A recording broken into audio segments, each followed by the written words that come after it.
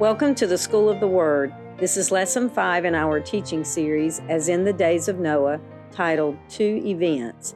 Our teacher is Alan Smith. Amen. Well, I see there were some that changed their clocks. There's some here that remembered. There's many that remembered and still didn't change their clocks. It's good to see you this morning it takes us just a little while to get adjusted, doesn't it? You wouldn't think an hour makes that much difference, but if anybody knows what jet lag is, it makes a difference, doesn't it? And as we begin our teaching today, I want to, we need to consider all that's happening in the world today. There's a lot going on in our world. And, I understand that we have, there's so much going on in the world, but we're also living in a day that we've got cell phones and we got computers and we got all this stuff that we can get the information of what all is going on in the world today. I know many people think that's bad. I think it's good. I think it is what it is. And it would have to be to God that he's not caught off guard. He knew that this information would be shared around the world in a moment's time, in an instant. And I think it plays into the end times also how perhaps even the whole world will see him at his second coming. We'll all see him. And there's a difference. Before, the whole world couldn't see. We used to say, well, we had TVs, so now everybody could see. And then we got cell phones, and we thought, well, yeah, it's even coming up a little closer. Everybody could see if the Lord came. And but now Elon Musk went around and made it complete. He's now shot satellites all over the lower atmosphere or lower space or whatever, to where your cell phone shortly will be able to work from anywhere on the planet. And it's just amazing. I think he's supposed to have, 800-900 satellites sometime or another. I think he's got about half that many up there now. And so we're really and truly not far off. I would think it'd take a long time to get that. I think he's planning on having it completed in like 12 months or something. So,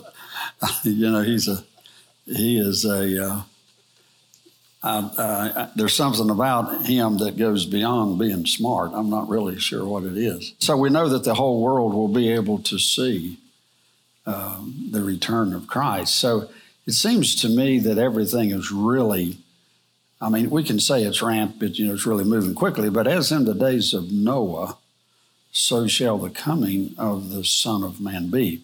And that should be an excitement to us. And as the younger you are versus the older you are, I was excited when I was 20s and 30s. I'm really excited now because I'm 69. I'm more excited now than I was. And it's just as in the days that we are in. And we know the scripture, but as in the days of Noah were, so shall the coming of the Son of Man be. We have spoken about life dimensions. We know for a fact that there's different dimensions. We read a piece of paper is two-dimensional. When we see each other, it's three-dimensional. We call four-dimensional when you add the time, the dimension of time in there with it. Then we know that eternity is out. It includes time, but it's outside time. And so we don't know really how many dimensions that is. It's supposedly 10 to 11 dimensions now, and of what's considered to be dimensional viewing. So when we talk about heaven, when we talk about these things, talk about dimensions, we know that things are so changing, but yet things are closer than we think. And dimensionally, it is very close. If you took a glass tube or a plexiglass tube, say made out of a clear, let's say about a 4-inch tube, about 3 feet tall or whatever, and you can imagine tubes inside of tubes inside of tubes inside of tubes inside of tubes, and you know how it is when you look into a mirror, not just reflection, or you take two mirrors and you look into them, what happens? It's like it never ends. And so if you take that tube and you just start pulling it out and shooting it up into the heavenlies, it can go along. It's just according to how many tubes you've got and how thin they are that they compact. But when you bring all those tubes down in time, that last tube is actually just about an inch away from the first tube. Does that example make any sense? And so when they're collapsed together, tube inside of a tube, then it's not that far from the first tube to the last tube. If you extend them, it's a long way to the last tube. And so when you see dimensions, you collapse it, and you got all the tubes inside of tubes, and so they're not that far away. And that's the way dimensions work. They're not really as far away as you might think. And so we think of heaven, we think of hell, we think of the spirit world, the demonic world, and of heaven. Since we are to be a people of the Spirit, you're living more in a time that the tubes are collapsed instead of extended, if you can hear what I'm saying. And that's what happens when we're moving in the times of the Spirit, that these things become close. The more we walk in the Spirit, the closer eternity is. But anyway, so I think you get what I'm saying there. Now, keep that in mind as we move forward here. Now, I wanted to always put this in here. Our job is to share God's message of life, hope, and truth to the fallen world. That's our job description. We're never to leave from that. We study eschatology or end times, and we study all of this stuff to try to sort of see where we are in time. But we can't leave our job description. This is our main focus. Our main purpose is our job description. That's got to stay number one. Now we see, and I mentioned last few weeks, there'll be as in the days of Noah, it speaks of a flood, it speaks of an ark. We have taught and seen that the ark of God is of today, as in the days of Noah, is Christ himself. Jesus Christ is our ark. He's our safety. And as we are in the ark of God, we are in what we call a safe zone, if you will. So for us to venture outside of the ark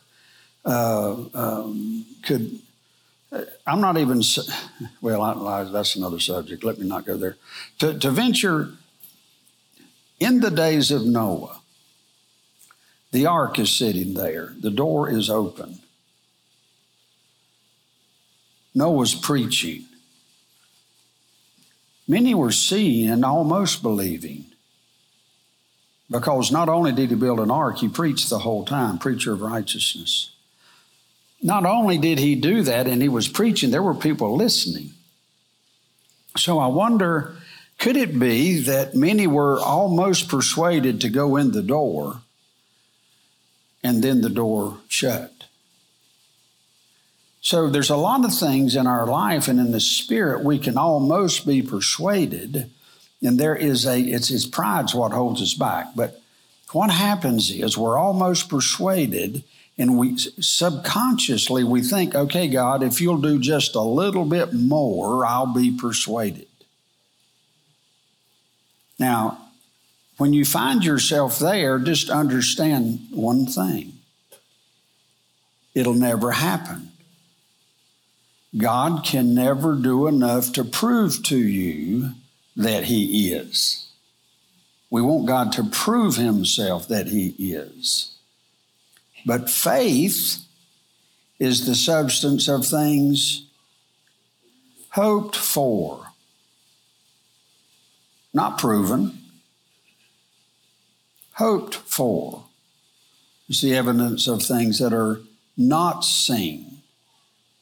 So faith is something that God gives us faith to believe it, but we have to exercise this faith to get inside the ark. We have to exercise this faith. And when we find ourselves waiting till God proves himself just one more time so I'll believe, you're going to be left waiting and waiting and waiting, because mankind never gets enough truth to believe. In other words, we say, well, if we just had enough miracles or whatever, then people would be persuaded. Well, I think when we have miracles and those things happen, it's proof that God's among us. But if you think that'll persuade a heart because they see enough miracles, it'll never happen. It's not the way it works. It works by faith. So, if we see then that we exercise this gift of faith, then faith, and when we exercise the faith, then God gives us the substance to believe what we had faith for. But if we're waiting in this tug of war with God to prove himself, we'll always be waiting. Not only that, if when he does it, you'll up the ante. Well, just one more. Well, if I could just see this, or if I could just see that we could be. This is a faith ride. It's just what it is. Which comes first, the chicken or the egg? The faith comes first. And the faith is, how can I say it? Faith is so offensive to the human intellect. Can you hear that? Faith is so offensive to the human intellect. Now, I'm not saying we don't need our human intellect. We do, and I need more.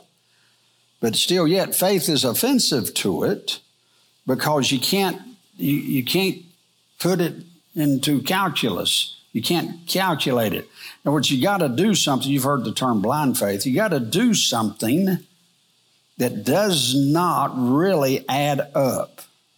But there's something in your knowing that knows it needs to apply faith.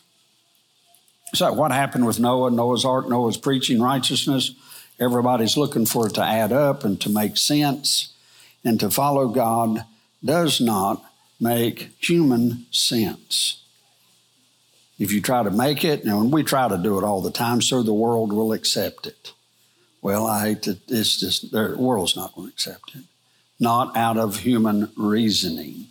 It comes out of faith. So if faith is how we got into this mess with God,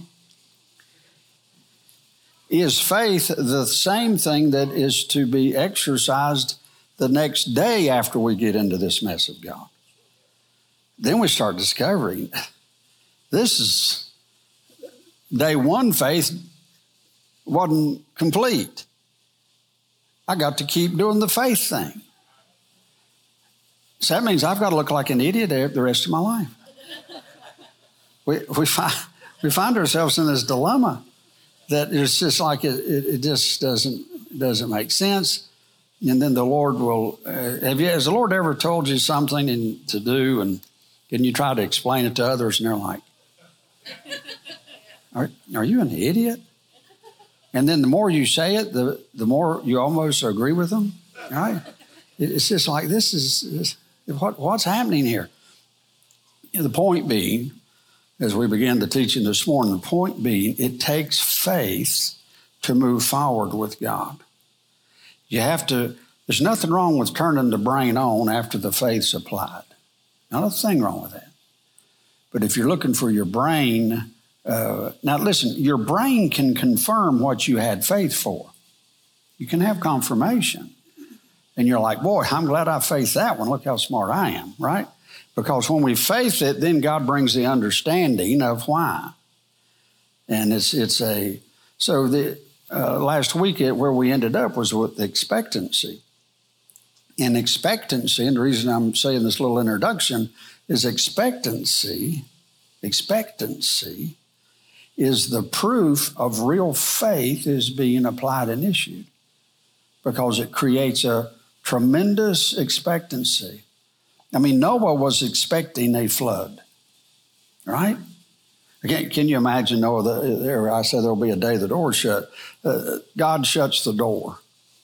Noah and his family is the only one that's in there, and all these stinking animals. And so they're sitting in there, and day 1, day 2, day 3, day 4, day 5, no rain, no water. Day 6, they were in there 7 days before it even started. Now, do you think they second-guessed themselves? Probably second-guessed themselves a whole lot. But there's one thing that sustained their faith. And what sustained them was God shut the door. God was the one that shut the door. When God, they didn't shut the door, it's too big. God shut the door and sealed it, the Bible says. And so God shut the door, he sealed the door, then they all sat down waiting for it to rain. Didn't happen.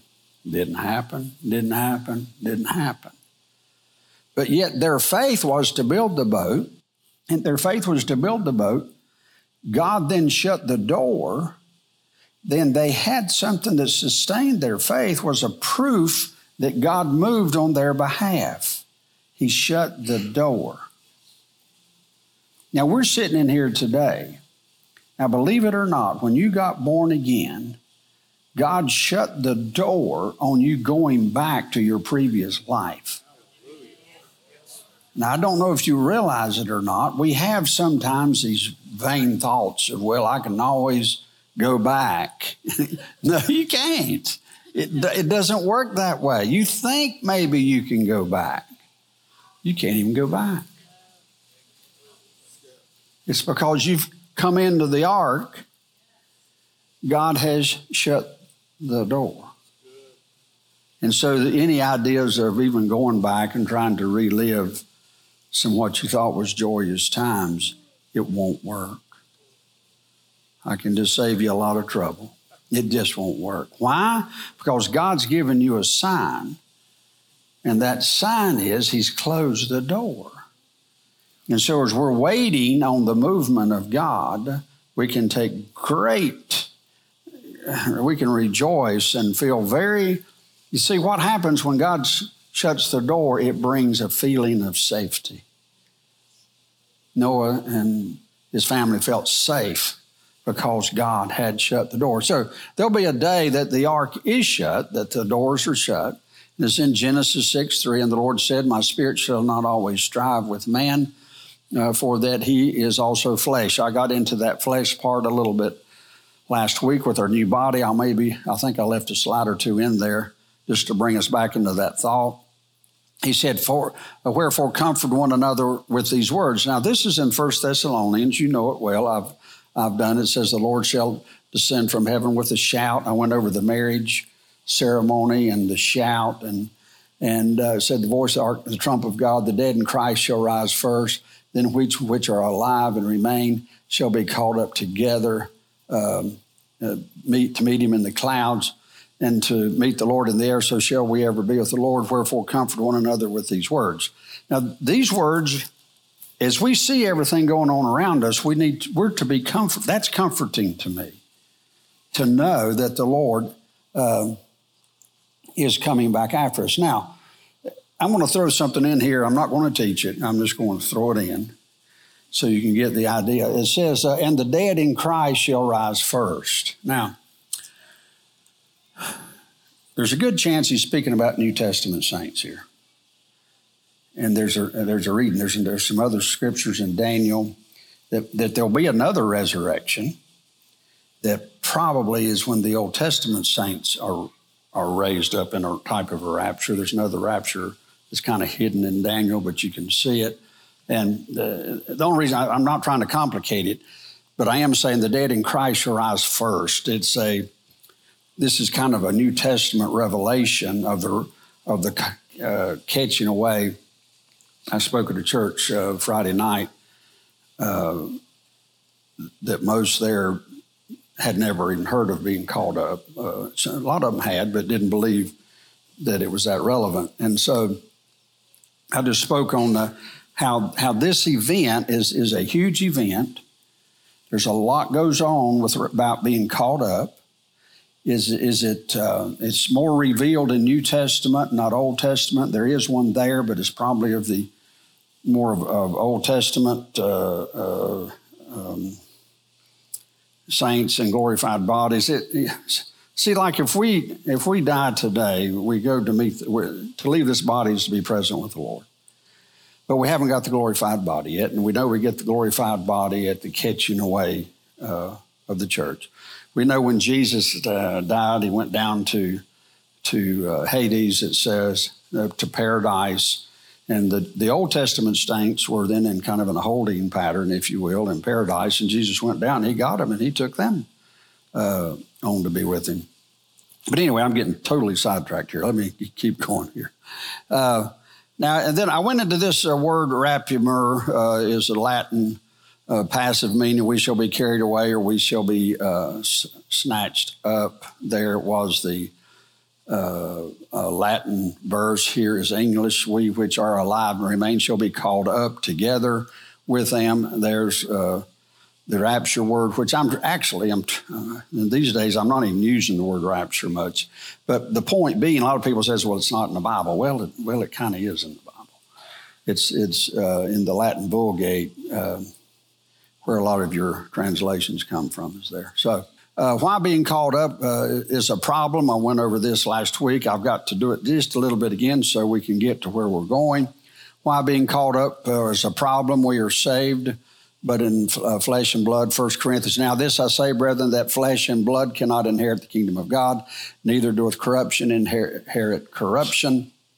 And he goes into, there must be a time and a place of transition. Now what I'm wanting you to see, as you read the writings of Paul, Paul is always referring to Thessalonians. He's always referring to being called up.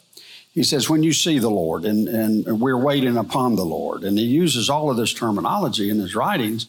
And we just kind of read it and go over it, not realizing he's referring to that time that you're called up. That's what Paul's referring to. He's referring to that these words are comforting, and he's always using that phrase. Because he says, I show you a mystery. Apostle Paul says this. So when this corruptible shall have put on incorruption, that's flesh, shall put on the glorified body, and this mortal shall have put on immortality. See, that's a transition there. We've left this body. We're going to put on this new body. Then shall be brought to pass as saying that written, death is swallowed up in victory. O death, where is thy sting? O grave, where is thy victory? And what he's saying here is, you've heard the terminology. You are born again. Your spirit's born again. You are being born again, which is your soul is now being born again. And you will be born again when you get your new body. In other words, when we get our new glorified body is the completion of being born again. So if you feel like you're in the birth canal, it's because you are. Okay, we're right in this place that our soul, spirit's born again, soul's being born again. Boy, this is a tough, rough childbirth, isn't it?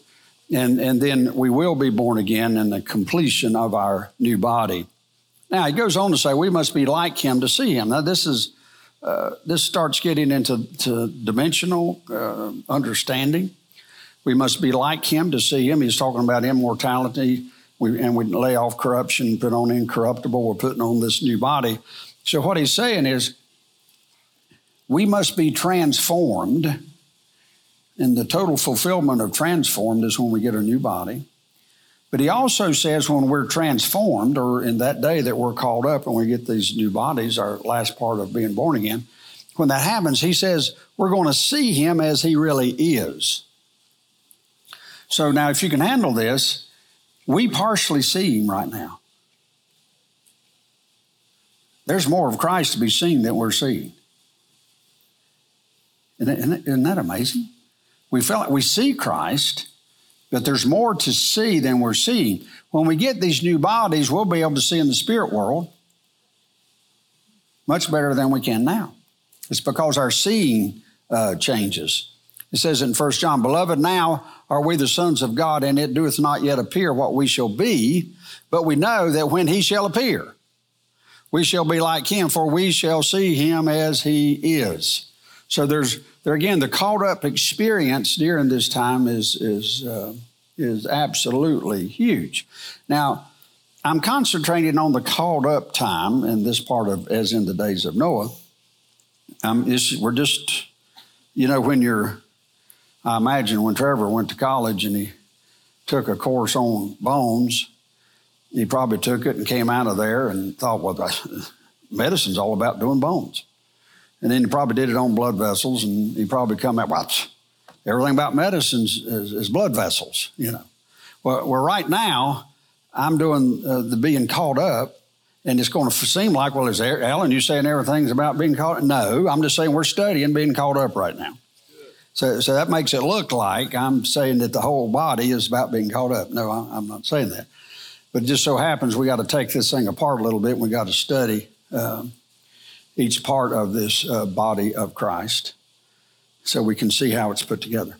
So don't think I'm trying to take it further than I am. I'm just trying to get more specific as we go. We must be like him to see him.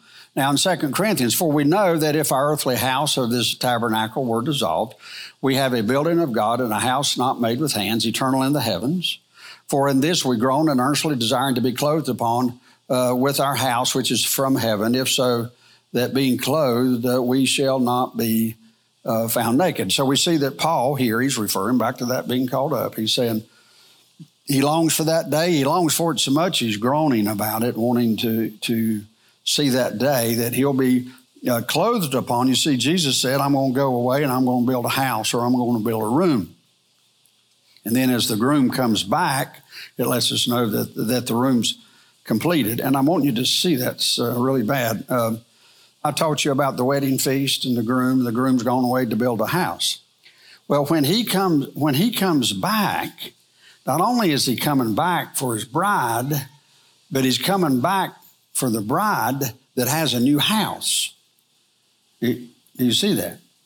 And so when he comes back, not only is he coming after the bride, but he's going to put the bride in a new house. So that's how we know that this situation is the timing of the new body, of our new covering, of our new cloak, if you will. Now, it just so happens that's not just to make us look good. It's because of our purpose. We're going to need a new house. Last week I taught you, you'll have to go back there to get this, but last week I taught you how the angels that came out of heaven, they took off that house and they came down just as total spirit. They left their first abode. They left their first tabernacle. They took it off, laid it down. So they took off what we're waiting to put on. Because we got to have it if we're going to go into the heavenlies. Somebody. We got to have it to be able to go into the heavenlies. And then we got to have it so we can come back with him in the second coming. You see, oh, mercy, it's so huge. It's just so huge. And all of a sudden my brain starts firing different. I'm like, no, Alan, stay in a direction here. So I just wanted to mention that so we can move on. The bride prepares for the imminent return of the groom. Imminent means nothing needs to precede his coming. Now, as we're seeing this, I don't know when I got my notes, believers were taught to expect the Savior from heaven at any moment. Now, that expecting, believers were taught, the Apostle Paul constantly said, remember. When you see the Savior, when the Lord's coming again, remember. So part of our normal DNA is we're sitting here and terrible things are going on the earth and yada, yada, and I got to go to work Monday and I got yada. But we got to remember, the greatest thing that should be on my mind is this return of Christ, and I'm going to get my new body.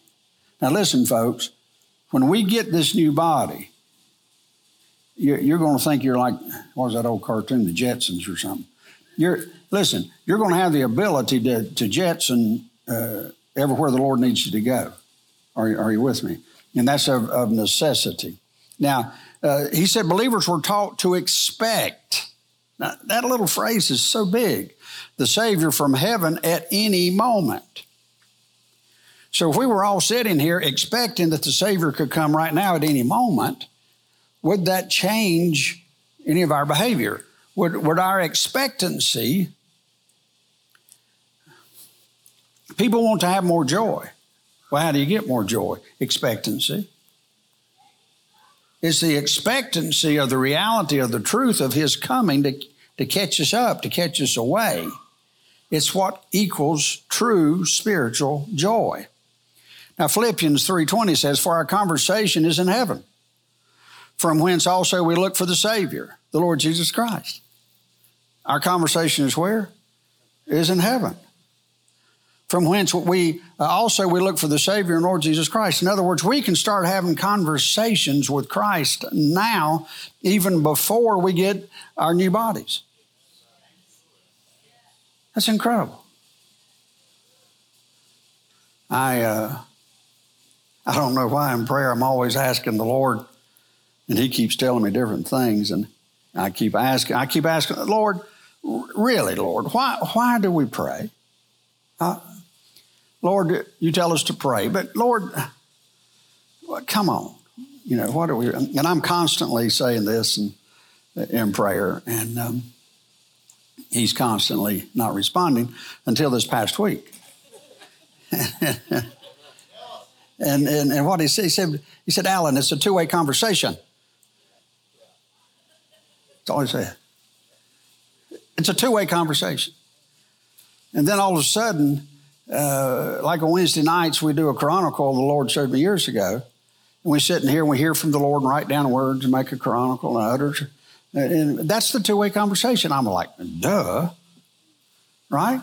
That's what the chronicle is about. We are saying what the Lord's saying. We're praying. The Lord's praying, speaking back. We write it on up here and we make a chronicle out of it. And of course, I was always concentrating on it. I know that seems elementary to you, but at the time it wasn't to me. I don't know why. Now it does. I'm like, duh. It's like, well, I could even say that I knew that, except I didn't. It was in my mind maybe, but I hadn't connected the dots. And so the Lord said, Alan, it's a two-way conversation. And I knew that. Somehow I kind of knew that, but for some reason it took on another dimension of, I know that, right? So it's a two-way conversation. And I was feeling like the best way to have for the Lord to speak to us is through His Word, and He'll speak to us in His Word and use His Word. And so prayer is more than just us saying the prayer.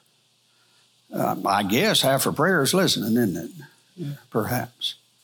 Half of prayer is listening. And then I went into these other scriptures with the Lord, and, you know, He says pray without ceasing and all of this. And so then then all of a sudden pray without ceasing. How are we going to do this, God, to pray without ceasing? And all of a sudden He says, let your conversation is in heaven. Come on now. I said, I'm okay. Praying without ceasing is having a constant conversation with heaven. That's what it is. It's having a constant conversation. And to have a conversation, it's a two-way street. God speaks. So I always felt like God didn't really speak that much. I got a feeling as I just don't hear that much. I got a feeling God perhaps is speaking. I mean, I'm like, I get a little confused how God can speak to all His people on the earth at the same time. It's like to me, he'd get messed up in who He's talking to, right? But I guess there we have to use a little faith. Okay. Our conversation is in heaven, from whence also we look for the Savior and Lord Jesus Christ. So as we're constantly going through the day having this conversation in heaven, our conversations back and forth, my conversations need to be more in heaven than on the earth, I would think. Get my face out of my phone a little bit and have conversations with God.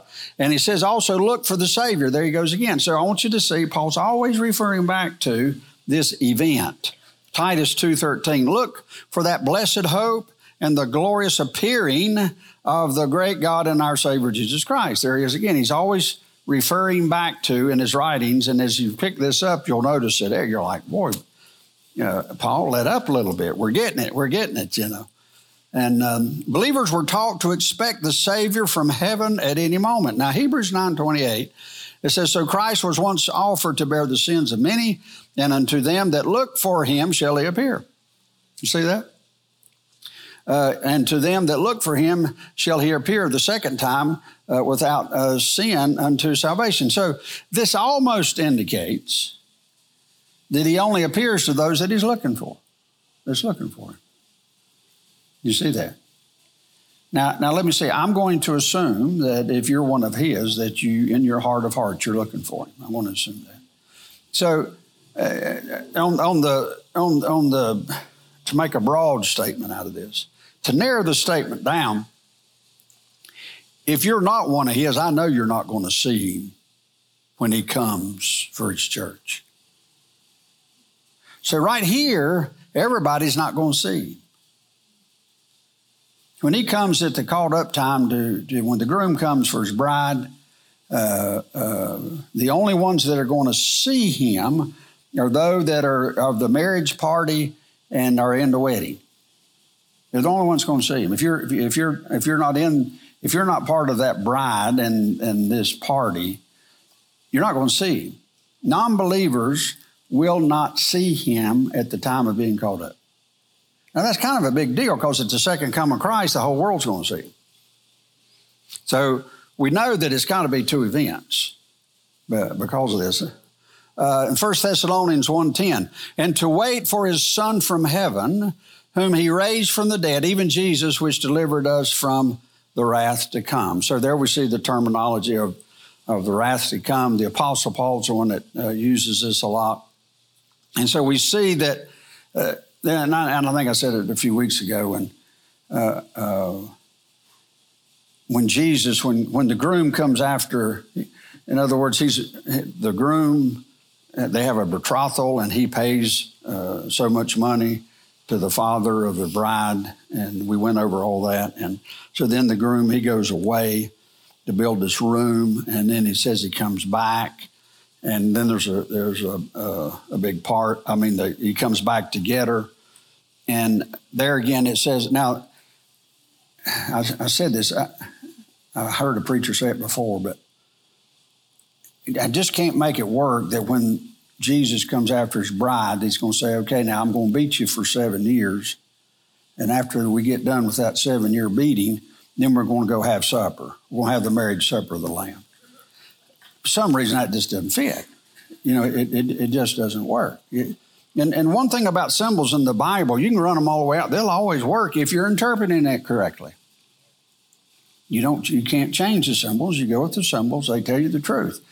And so here he says to wait for his Son from heaven who raised from the dead, even Jesus, which delivered us from the wrath to come. So what he's speaking about is Jesus is going to come. He's going to catch he's going to get his bride. He's going to take he's going to give the bride their new body. At that point in time, they will be spotless, without wrinkle.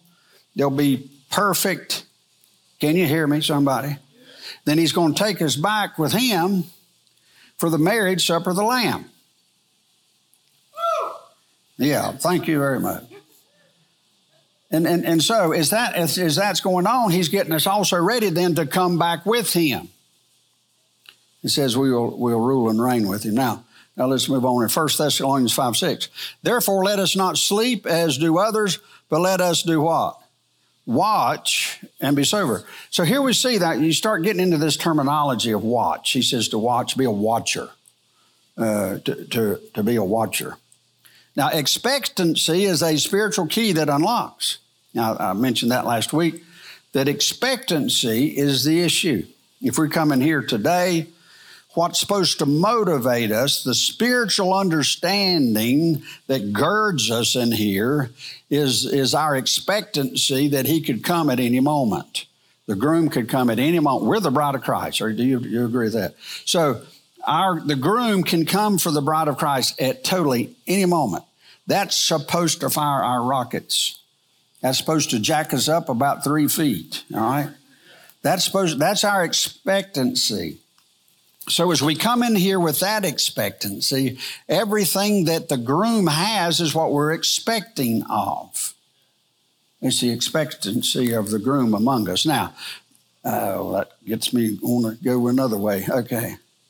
New Testament believers were to live their lives with a moment-by-moment expectancy of seeing the Lord in the clouds. This is called mystery in the Scriptures, 1 Thessalonians, and to wait for his Son from heaven, whom he raised from the dead, even Jesus, which delivered us from the wrath to come. So Paul was telling people to live their lives in a moment-by-moment expectancy. Can you hear that? Now, a lot of people say to me, Alan, I can't find God. I can't find the path of God. I can't hear God. The problem, and here's the problem. The problem, you got to fix your expectancy first. Can anybody hear that? You've got to fix your expectancy first. I've taught prophetic classes before. The prophetic works backwards. It's a language that works backwards. Your expectancy of his coming is the end of you here as a mortal. So we're going to work it backwards. So you're expecting his coming, and that expectancy is where the anointing comes from to get what's coming the next day. Now, just watch it. Paul knew that, and he was trying to show him. If there are preceding conditions to seeing him come in the clouds, then you are leaving the order of Scripture. In other words, there are different things that have to happen for the second coming of Christ. That's true. It's written in Scripture, it's prophecy, it's plain as the nose on your face. But to the catching away, there is none. Now, I look at what has to happen before the second coming. That's what we're looking at. It's in the days of Noah. We're looking at all these things happen. When they rush and it'll take over some other territory, and they'll come down and they'll come against Jerusalem. We know all that. But the bridegroom coming for the bride, there is nothing. You got that? So there's no preceding conditions that need to happen before he comes after us. There are preceding conditions to the second coming of Christ, such as 7-year tribulation and so on. It's talked about. See, the church, I've got up there mystery, and then I got prophecy at the bottom in parentheses. The mystery is a secret. Listen, Satan does not know when the bridegroom is coming after the bride. Satan doesn't know. Totally clueless. He has no idea. No idea. So our expectancy is us holding up our end of the bargain. In other words, can you imagine the bride waiting on the groom to come? She prepared herself. She set herself aside, and she was excited about the day that he would come after her. And I'm just saying, when I see that, and I know what I just told you, the truth, and when I see my own personal excitement level, I'm like, am I even saved? You know what I'm saying? Am I even saved? You know what I'm saying? Because I'm like, well, I'm not that excited. And then I tell you, here's a true litmus test. Get around somebody that is excited, and they tick you off. Anybody ever done that one? Huh? Anybody ever done that one? And I'd rather be the ticker as a ticker offer, you know. And so what happens is, and I'm just praying the Holy Ghost will show everybody more in depth on that one, because expectancy is where you apply it to your personal life. It shows you where you really are and where I really am. And it shows me if I'm growing cold, if I'm lukewarm. It shows me where I am in the scheme of things. And that's a personal exhortation, if you will, or it's a personal word for us all to see where they are. And when somebody's really excited about it, don't calm them down. Amen. We need them. All right? We need them. Now, New Testament believers were to live their lives with a moment-by-moment expectancy. Oh, I just did 2 slides the same. I duplicated it. Paul practiced what he preached. Now, 1 Thessalonians 4:15, For this we say unto you by the word of the Lord, that we which are alive and remain unto the coming of the Lord prevent them which are asleep. For the Lord himself shall descend from heaven with a shout, voice of archangel, trump of God. Christ dead will rise first, and they which are alive remain shall be called up together with them in the clouds. Paul preached that. I had another slide before that one that I must have duplicated the wrong slide. But Paul constantly preached about this thing. He also told Timothy this in 6:14, that thou keep this commandment without spot, unrebukable, until the appearing of our Lord Jesus Christ. So there again, he is talking to Timothy. Paul was telling Timothy about what was happening, but my point here is, he said, until the appearing. And there again, you can go through Paul's writings, and there it is everywhere. So he tells them to keep it until the appearing. Some were even not working, but just waiting. Now, Paul got into a little bit of a problem here. He had some people that totally believed Paul, took him at his word.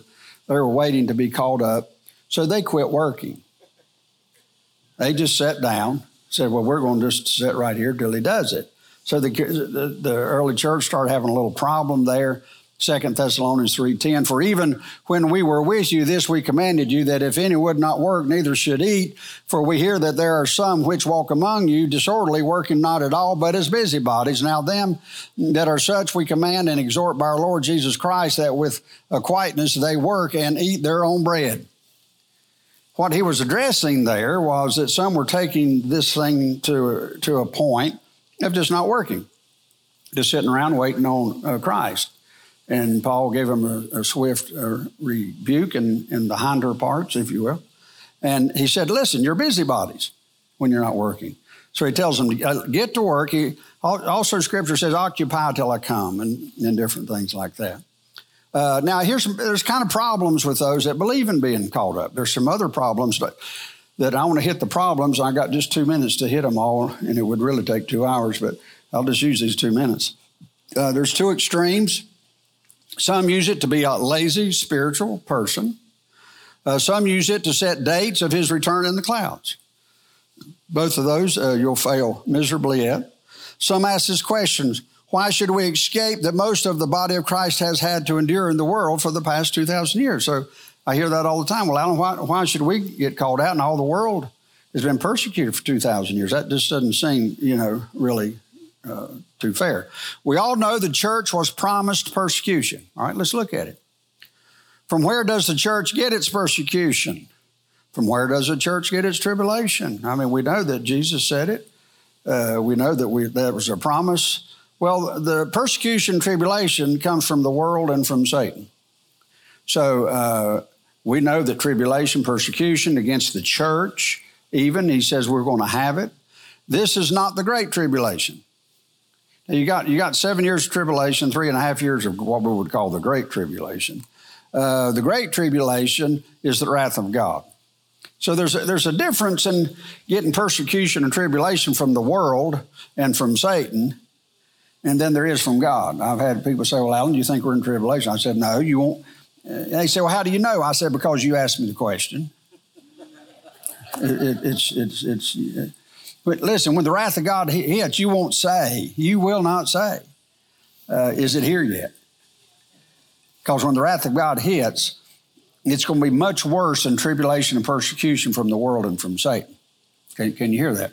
So there's a big difference of where it comes from. Right now, our persecution comes from the world and from Satan. And thank the good Lord in heaven, Jesus and amen and goody, goody gumdrops.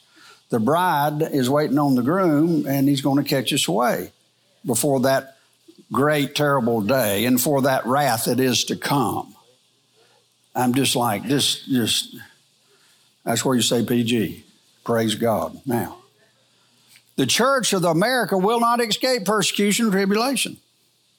For some reason, in America, we think, well, we're kind of the homeland of the free and the brave, but do I think we'll be like the rest of the world and have persecution and tribulation? I don't think the church has yet seen the tribulation that probably we're going to come under. Now, I'm not trying to encourage you with those words. Then we have date setters in Mark 13:32. But of that day and that hour no man knoweth, no, not the angels which are in heaven, neither the Son, but the Father. So then we got all kinds of, oh, mercy, I'm out of time. So we got all kinds of people, there's been all these date people said, well, this is going to come here and he's going to come there. We have all of so there's two main problems that I'm just hitting right here now. One is it's a lazy Christian, and the other one is a date setter. This is what happens on the people who embrace the great catching away, is they tend to do those two things. That's just a tendency, and and people have a problem with that. Okay, I've given you a bunch of information, and I hope that the Lord's pleased. Let's stand. Lord Jesus, we love you, and we thank you for this day. And I do ask and pray, oh God, that these words that comes out of your word, that we would believe it, we would embrace it, and that we would be enlightened, that we would be made truly spiritually joyful. And it's through that being joyful that your anointing would come upon those that are waiting on your appearing. Lord Jesus, let this church be the exciting church of the appearing of the Lord. And Lord, we thank you for your Holy Spirit that you've sent our way before your appearing. And we know that your Spirit is already among us, which is the Holy Spirit. But we know, oh God, that your Spirit is here, but we're going to be able to know you as you are fully on that great day that you complete our salvation experience. We get that new body. No pain, no sorrow. So be with us this day, Lord, and bless us in Jesus' name. Amen and amen.